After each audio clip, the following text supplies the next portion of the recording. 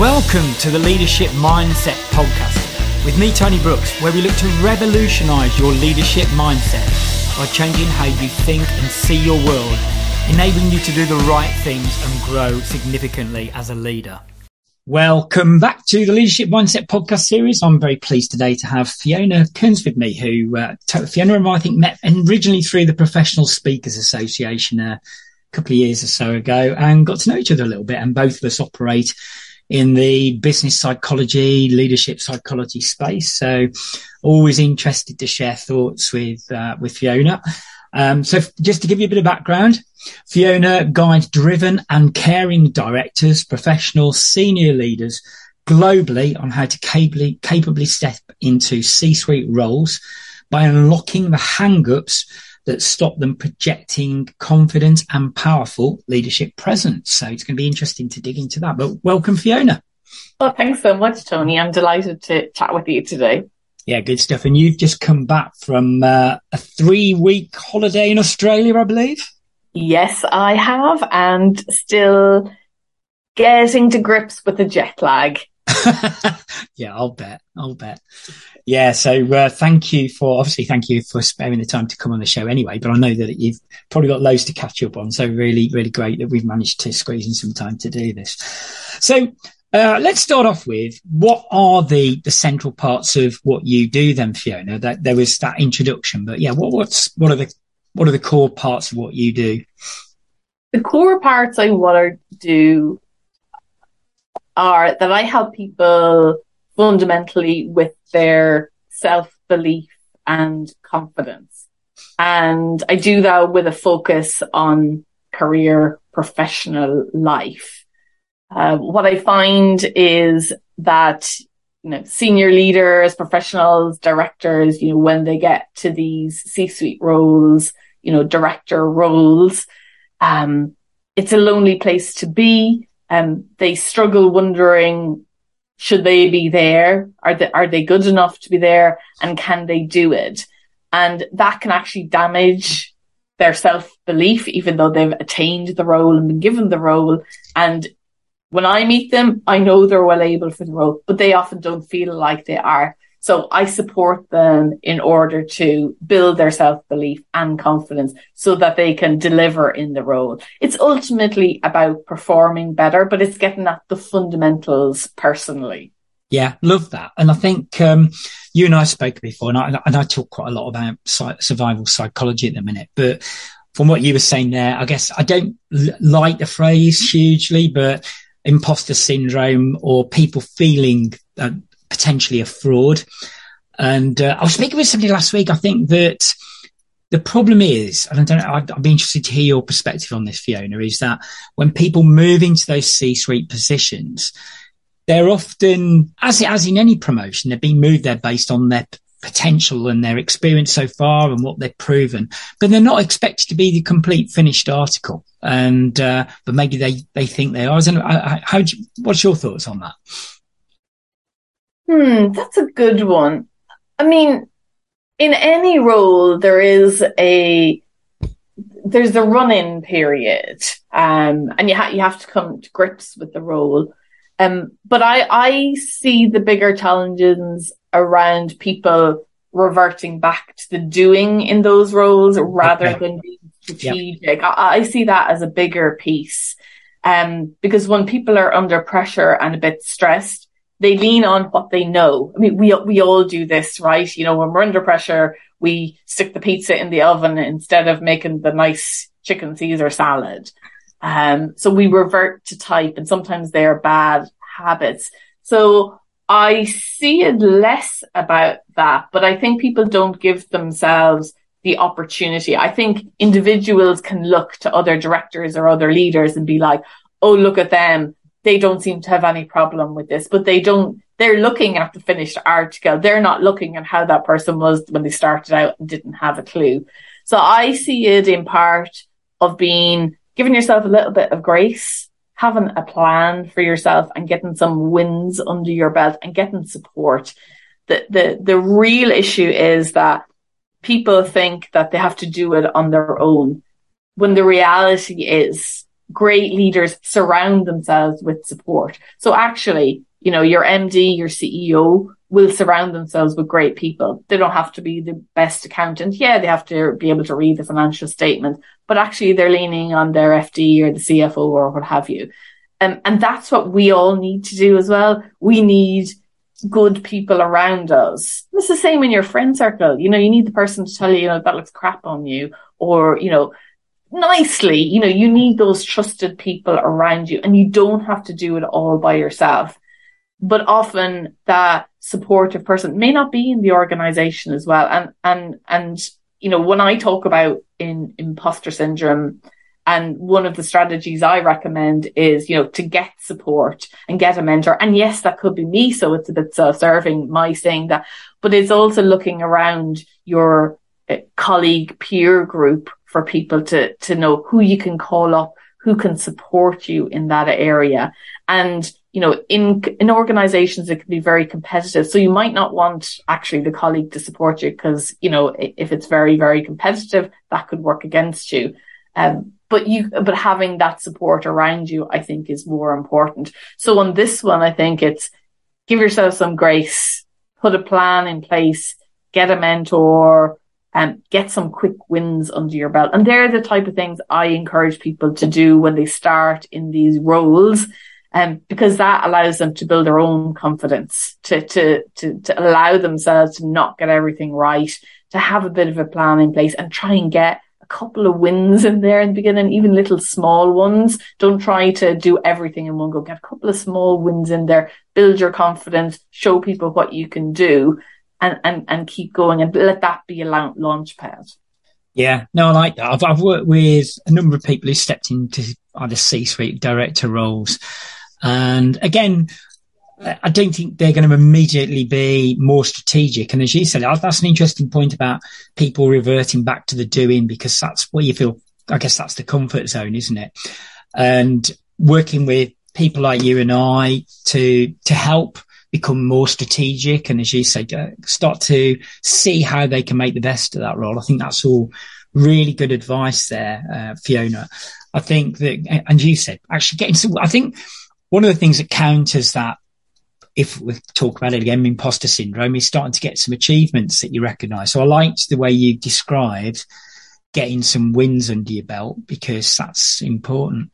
And also, just to pick up another point you made, I think about looking around at peers in an organisation. I've been working with a guy who stepped up into a director position, and his boss was asking me last week, he said, when we finish work with you, how does he get some continuity of support? And I said, why don't you work with him and identify somebody in the organisation he can have a strong relationship with and continue to be able to talk to? Because I think sometimes it's just being able to talk openly, isn't it, Fiona, and confide in somebody. So I loved all that. Yeah, absolutely. Absolutely. And I think that peer support is really important. Someplace you can safely say, you know, this is a bit rubbish, and not necessarily just because you're looking for somebody to fix it, but just to vocalize it and say, listen, this is a bit crap. And it's like, you know, when you're building a business, or, you know, somebody's asking you how things are, you know, how's business? You know, has anybody ever said to you, oh no, it's terrible? Rarely, you know, certainly not at like a networking event or something like that, or in a press release. Nobody says, you know, finances are absolutely crap.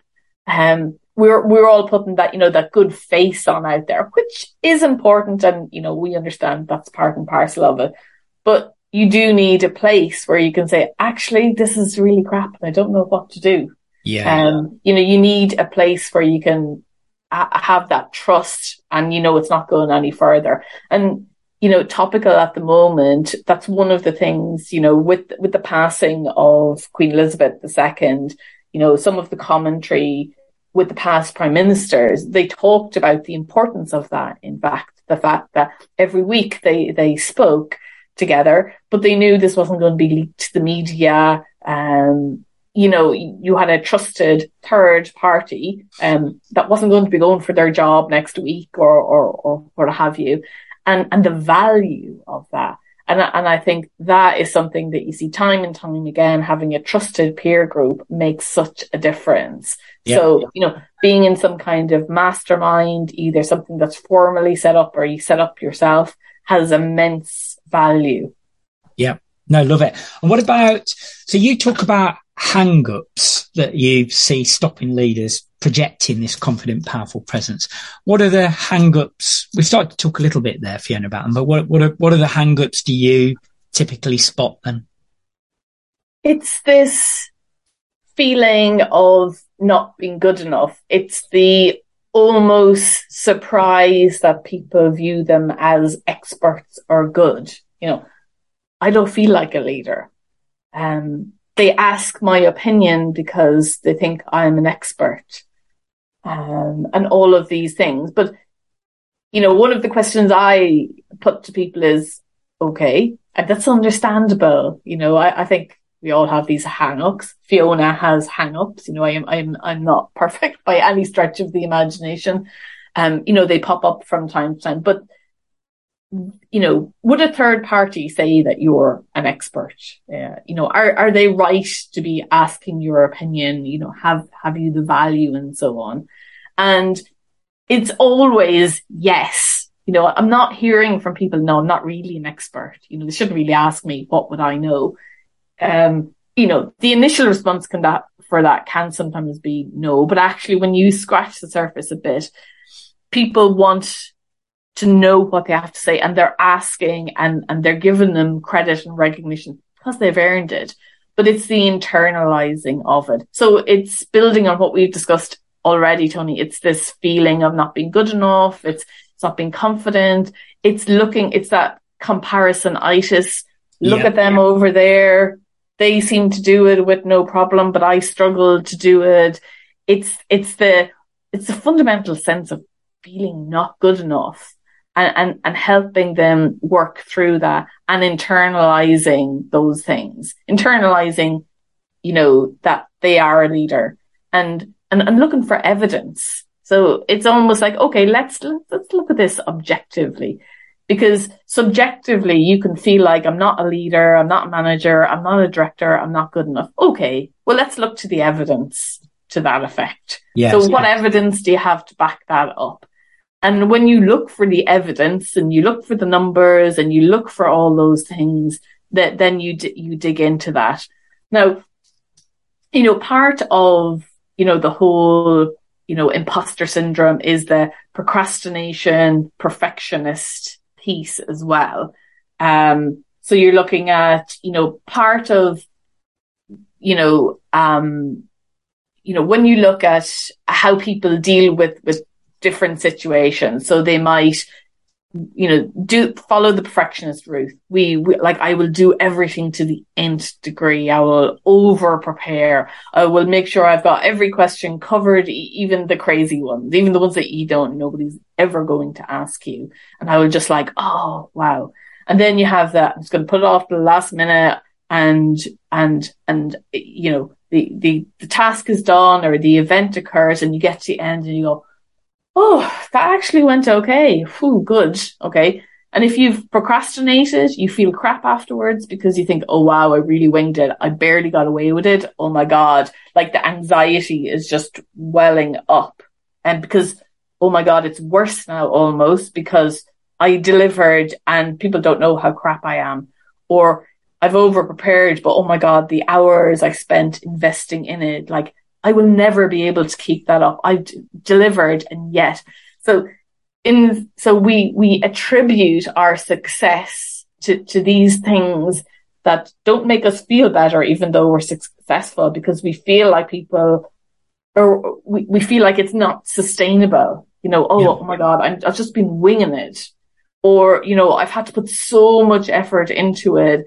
That is not sustainable. So I feel bad, instead of switching it around and looking at, well, what exactly did you do, and try and tease out, what you did specifically. Even in the procrastination stuff, you did some good things, presumably in the last day or 2 days beforehand in order to deliver. But what happens is we don't attribute the success to ourselves.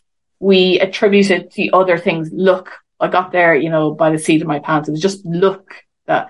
So then we're not building on our own internal reserves. We're not building our confidence on our self-belief because we're attributing it to bad things in inverted commas, because the bad thing is it was luck, or the bad thing is it's over preparation. And we've learned that over preparation is bad, that kind of perfectionism mindset.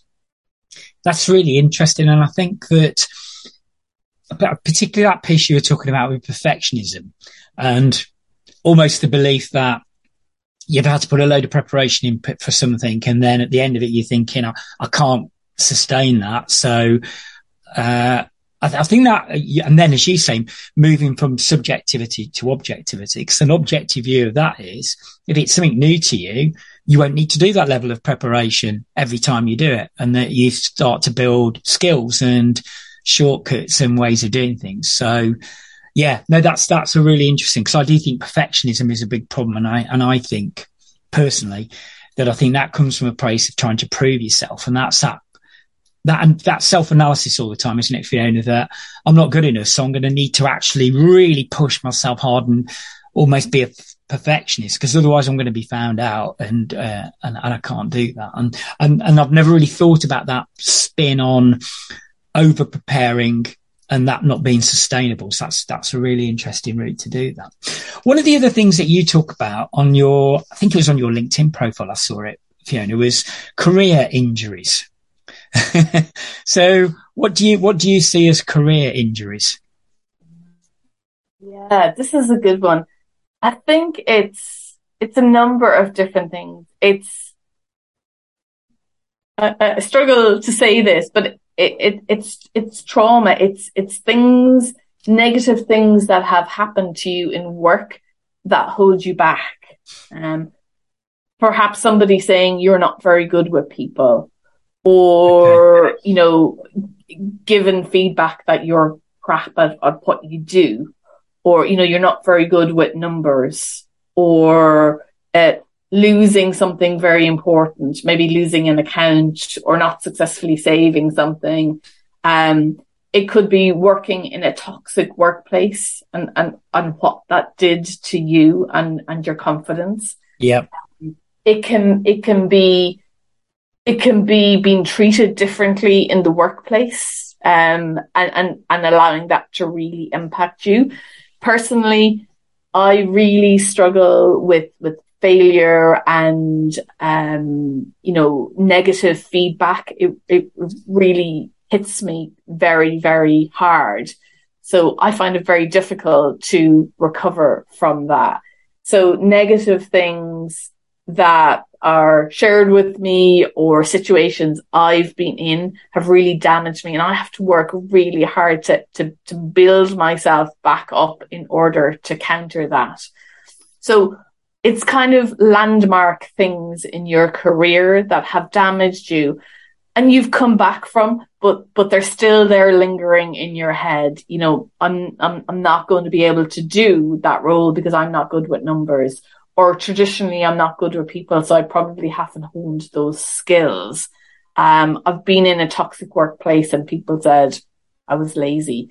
So in some ways it could be small things, but it's the things that contribute to the negative image we have of ourselves. Again, that not good enough, but sometimes they're more specific.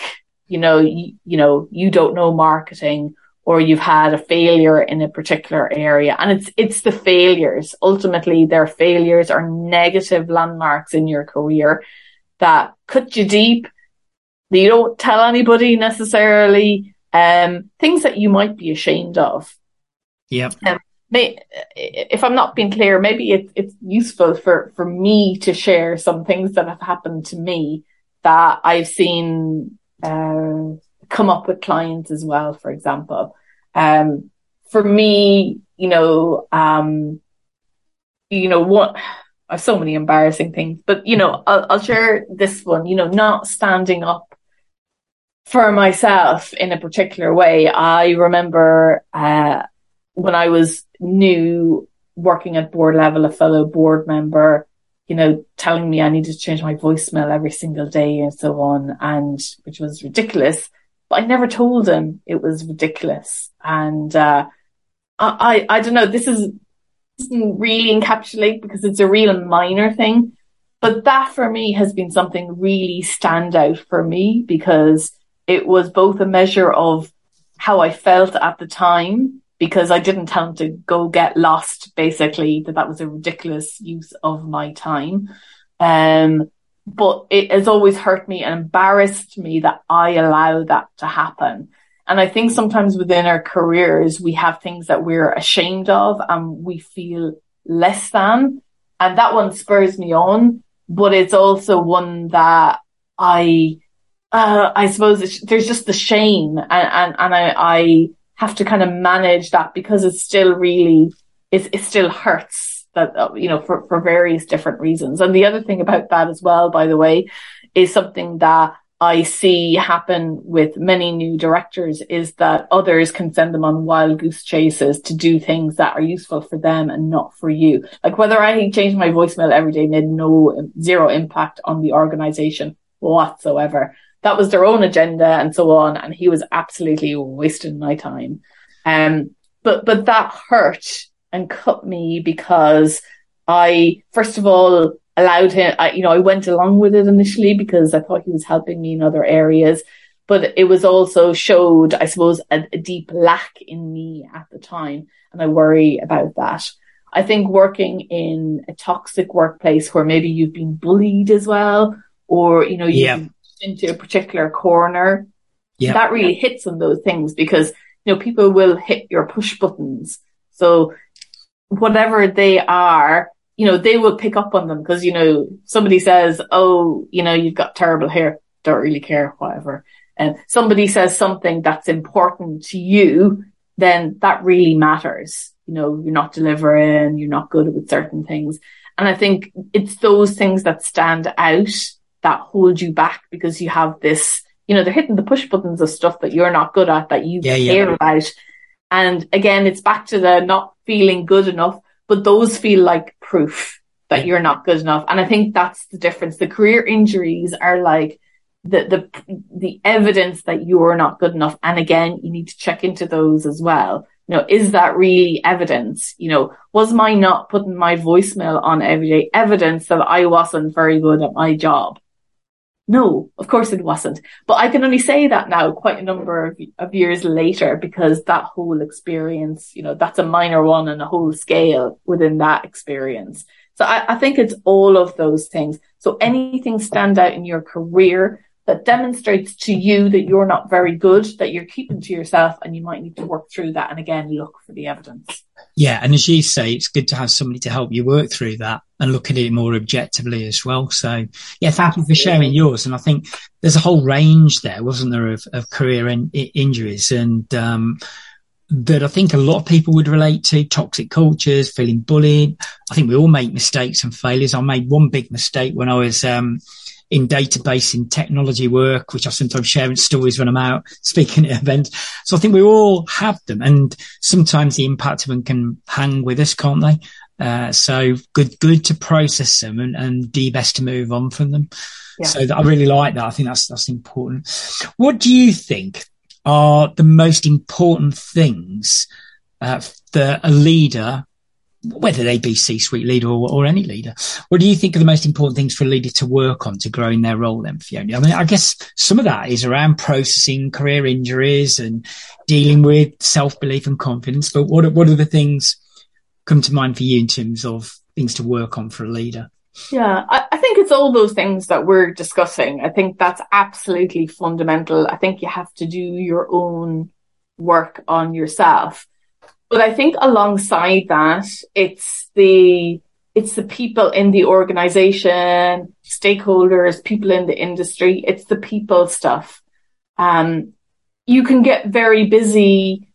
Talked earlier about, people reverting to type and focusing on tasks and things like that. I think it's very easy for people to just focus on what's going on in the boardroom or what's going on in the strategy side of things, which is really important. I'm absolutely not advocating to sidestep any of that. That's absolutely critical, of course. But I think staying in touch with what individuals in the organization and industry are actually experiencing is really, really important. I find it so interesting. There's this talk of hybrid workplace and, high profile people saying everybody should go back into the workplace and so on. And I disagree with that. I think, individuals and organizations can make their own choices around what's right for them, and for different people, it's different things will be right. But I also feel that some of those individuals who are outspoken in one regard or another are just really disconnected from the people in the organization, because, there can be this view, for example, that working from home, you're sitting there and you're watching Netflix or you're on TikTok or something all day long, not doing any work. But, I would always counter that and go, well, what about their performance? Are people delivering the results they're supposed to? And I think a lot of the challenge around that is that piece is not managed. The performance piece is not being managed. So it doesn't matter where they are, because if you are, equating presence in the office with actual performance, you've got much bigger issues. That's my personal take on it. I think we should understand what people are doing and what they're expected to deliver. And then there is the social aspect of it as well, in terms of being present and how we manage things. And I think it's a good opportunity for people to figure out what works, what's needed, there's a balance to be had in there. But it's the disconnect. It's the disconnect between senior leaders and individuals who work day to day in the business. And it's typically untapped. Now, my guilty pleasure is watching Undercover Boss on YouTube. Not tell anybody. But I adore it because you have the CEO, and they're usually Americans, coming down, and they're, in various different jobs. And I know it's a PR campaign as well, doing these YouTube videos and the programs and so on.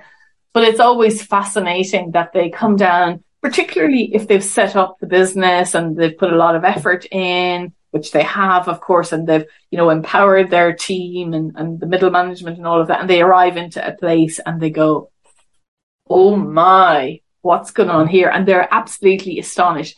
And typically what you see are people coming in going, wow, these workers are amazing. There's always the worker that's gone off piste, of course. But typically you come in and you have these amazing workers trying their absolute best, but not able to do pretty basic things, doing their best under pressure, good attitude. And the undercover boss is asking them, well, why don't this, why don't that? And they're like, no, nobody listens, nobody. And I think that being connected and having the opportunity to know what's going on in the organization and what's really going on with people is a massive thing. So that's the thing I would encourage in the organization. And I think you mentioned it in a previous conversation, Tony, about, linking in an individual with another person in the organization, mentoring, for example. And I think that kind of mentoring, upwards, downwards, horizontal in an organization would contribute to that as well. That it allows people to understand what's going on truly in the organization, but not just understand, be able to get the great improvement ideas from the people who are doing the role as well. I think it's a missed opportunity. And it really disturbs and saddens me, and sometimes makes me despair to see these big statements in the media ultimately saying the workers are a bit lazy, so they in the office so we can keep an eye on them. That carrot and stick approach, I can't believe it's still around in 2022, but I think it is still there in some quarters. And I think you were touching on it. I think that some of that and the journey that organizations and leaders on is that element of trust, isn't it? And I think that's going to be exposed more and more now because, as you say, leaders have got to get more focused on performance, results, outcomes, and not whether somebody's clocking in at 9 or finishing at 5 if they're working remotely and all those kind of things.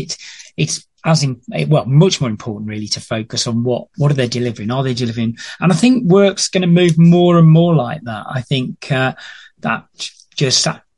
trust that's needed and a focus on results, outcomes, and are people doing the things that they're expected and asked to do, and that's all good. Then that's an important part of it. I wanted to just go off a slight tangent again, going back to C-suite leaders.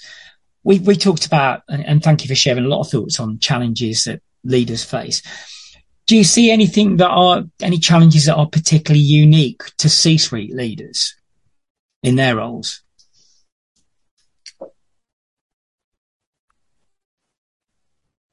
What's unique to C-suite leaders as opposed to other leaders, I think, is the combination of strategy required.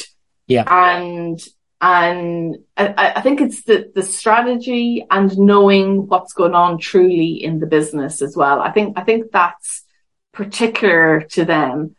And I suppose what I'm thinking of here is when you're not the MD or the CEO, when you're there and you have to be involved at the different levels. But I think within that, the fundamental challenge is the not having a supportive person around you, a go-to mentor, coach that allows you to have a sounding board ultimately. And I think that's a key challenge. And I think that's, it's not unique to C-suite. I would say it's unique in that senior leadership space where there's a small number of people, on a hand or two, and it's naturally competitive and that can be very useful. It can veer into the toxic as well. It doesn't always deliver, but that can be advantageous. But I think having the good team around you, a good sounding board, will allow you to excel in that area. And it will also allow you to move out of that area if it's not working for you. Yeah. When you talked about trust earlier on, there's something about trusting yourself as well within this particular sphere and believing that you're good enough and capable enough to leave if an organization isn't what you want it to be.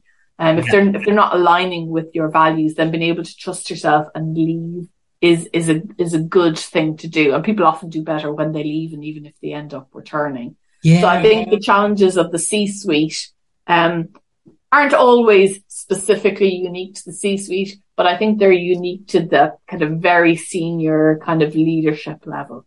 Yeah, and I liked what you said right at the beginning that about if there's almost that bridging between having to step up to be more strategic as you go into C-suite roles, but not disconnecting from what's truly going on in the business, because that needs a connection and it needs time with your people, and sometimes that's not always relying on your manager's views of what's going on in the business. So I think that's a really interesting view of C-suite level, being able to do bridge between both really. So yeah. I like that. Okay. Just one final question for you. What do you think success looks like for senior leaders then in your work? What do you think they perceive as success, and what do you think really is success in a role for a senior leader? It's a good one.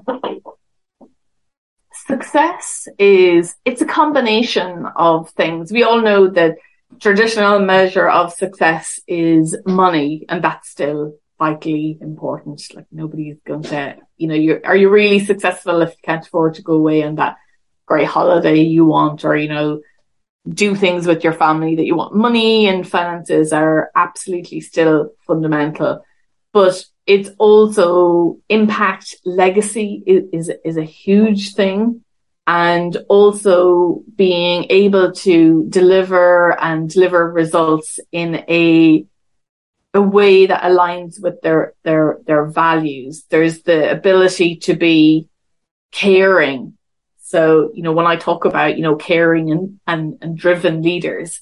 So this is not a leader who wants to be a leader and deliver results at all costs. That's not a win. That's not success for them. Yeah, they want to be a leader, an employer who is fair, who cares, who feels like individuals care about them and the organization as well. They ultimately want it to be fair and deliver a positive impact in the world.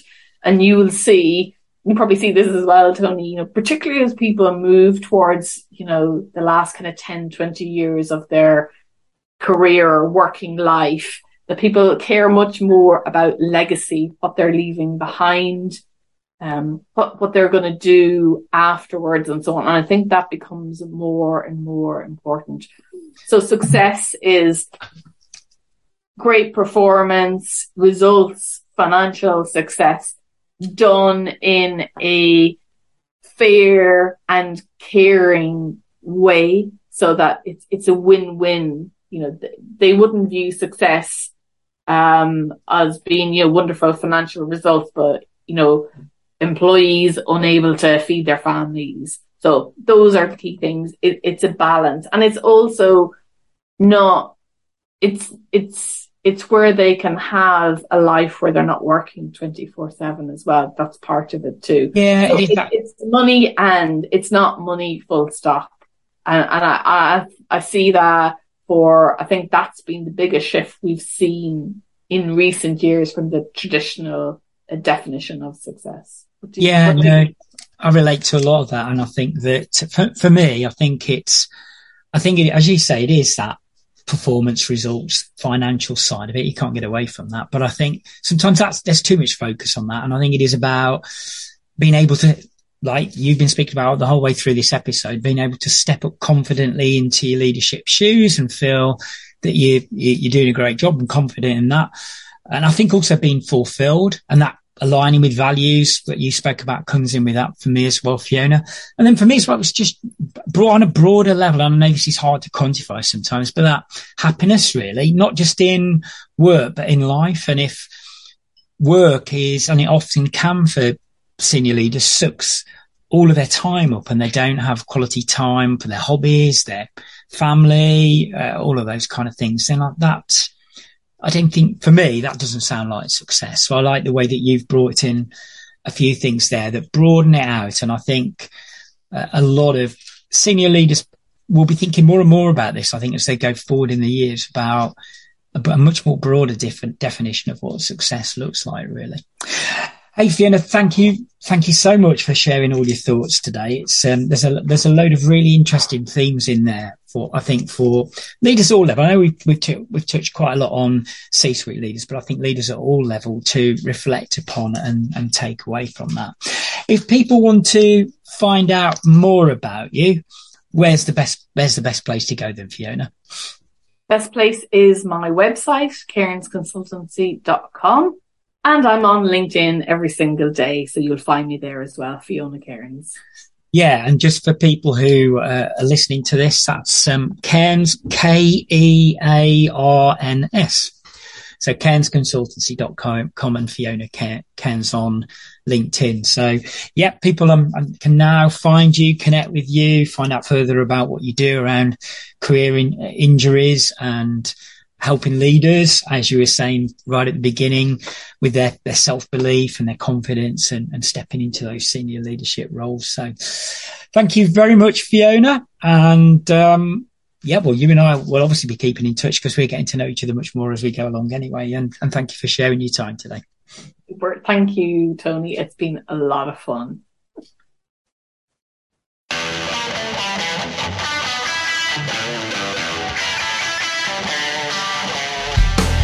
If you want to explore your leadership mindset in more detail, why not complete our free leadership diagnostic at theTonyBrooks.com and subscribe to this podcast to join us for future podcasts.